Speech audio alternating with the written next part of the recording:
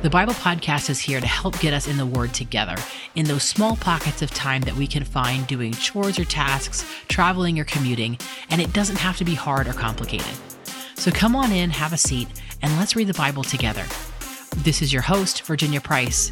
Welcome to the Bible Podcast. Hey everybody, welcome and happy Tuesday to you. We're starting off the day today in the book of James in chapter 2. Thanks for joining us. I'm happy that you guys are here. Per most of our episodes, we are going to dive right into the content. As a reminder, if you guys have any prayer requests that you would like as we go through these books and we have things that are kind of pinging us on the inside, just remember that you can always head to our website, the7fold.com/the Bible podcast, and there's a prayer request form there on the website where you guys can leave a prayer request. It can be anonymous or not.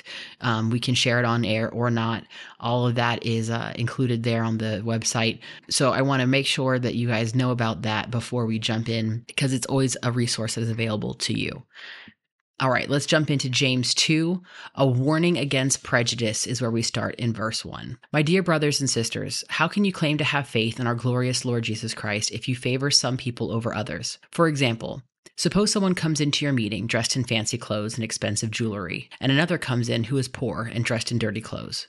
If you give special attention and a good seat to the rich person, but you say to the poor one, you can stand over there, or else sit on the floor. Well, doesn't this discrimination show that your judgments are guided by evil motives? Listen to me, dear brothers and sisters. Hasn't God chosen the poor in this world to be rich in faith? Aren't they the ones who will inherit the kingdom he promised to those who love him? But you dishonor the poor. Isn't it the rich who oppress you and drag you into court? Aren't they the ones who slander Jesus Christ, whose noble name you bear? Yes, indeed it is good when you obey the royal law as found in the scriptures. Love your neighbor as yourself. But if you favor some people over others, you are committing a sin. You are guilty of breaking the law. For the person who keeps all of the laws except one is as guilty as a person who has broken all of God's laws. For the same God who said you must not commit adultery also said you must not murder. So if you murder someone but do not commit adultery, you have still broken the law. So whatever you say or whatever you do, remember that you will be judged by the law that sets you free. There will be no mercy for those who have not shown mercy to others.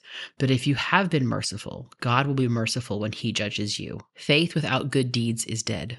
Verse 14. What good is it, dear brothers and sisters, if you say you have faith but don't show it by your actions? Can that kind of faith save anyone? Suppose you see a brother or sister who has no food or clothing, and you say, goodbye and have a good day, stay warm and eat well. But then you don't give that person any food or clothing. What good does that do? So you see, faith by itself isn't enough. Unless it produces good deeds, it is dead and useless. For someone may argue, some people have faith, others have good deeds. But I say, how can you show me your faith if you don't have good deeds?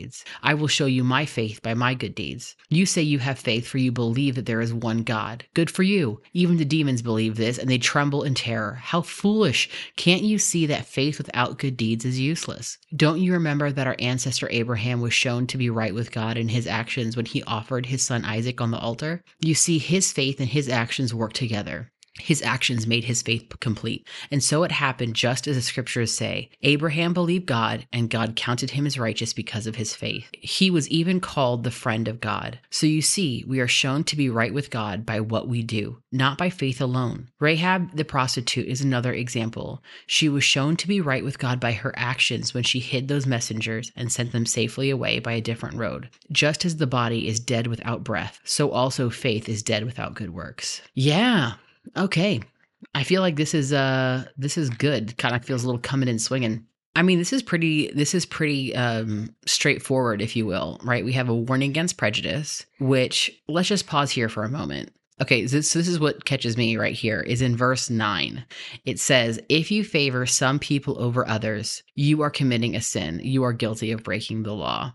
Because how often do we have a tendency to not hang out or talk to one person when you're in a group and you gravitate towards somebody else? And you have a certain set of friends that you like to hang out with that you'll catch up with after church or an event, but you don't think to invite the new person or hang out with someone that maybe you don't talk to very often or they're just an acquaintance.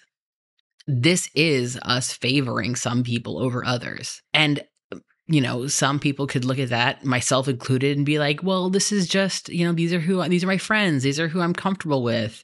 If I talk to this new person, then I might be awkward and it might make me feel weird, or I could say something stupid, or, what if they don't like me? And all of those what ifs are all like uncertainty and doubt, and they make us uncomfortable. And we typically will do anything we can to avoid discomfort.